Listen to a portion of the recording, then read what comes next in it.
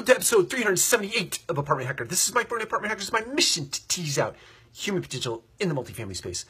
So third step to creating ownership in your property management company or specific to your property. I didn't really like the way that the authors created this or presented rather this third step. They called it bring in guilt-prone or find guilt-prone people to come in and lead the organization, be it a property manager who is guilt-prone or a regional manager who's guilt-prone.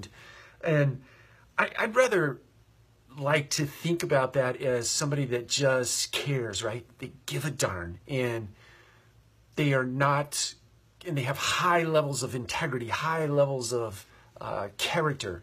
And it's not so much that they're guilty, it's just that they feel obligated to be good stewards of their responsibility, not because they feel guilt and shame over, or guilt if they don't, or shamed if they don't.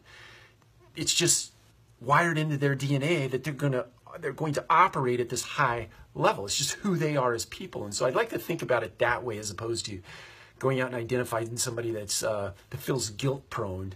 To me, that sounds like a recipe for a heart attack, right? If you feel guilt and shame all the time, you're just gonna keep yourself in a vicious cycle to death.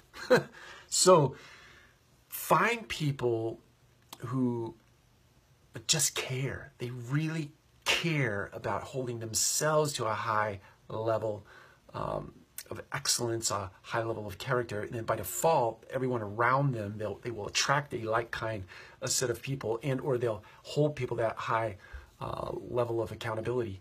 And by default the default is that you get ownership out of that equation. We'll talk about step number 4 tomorrow. Thanks.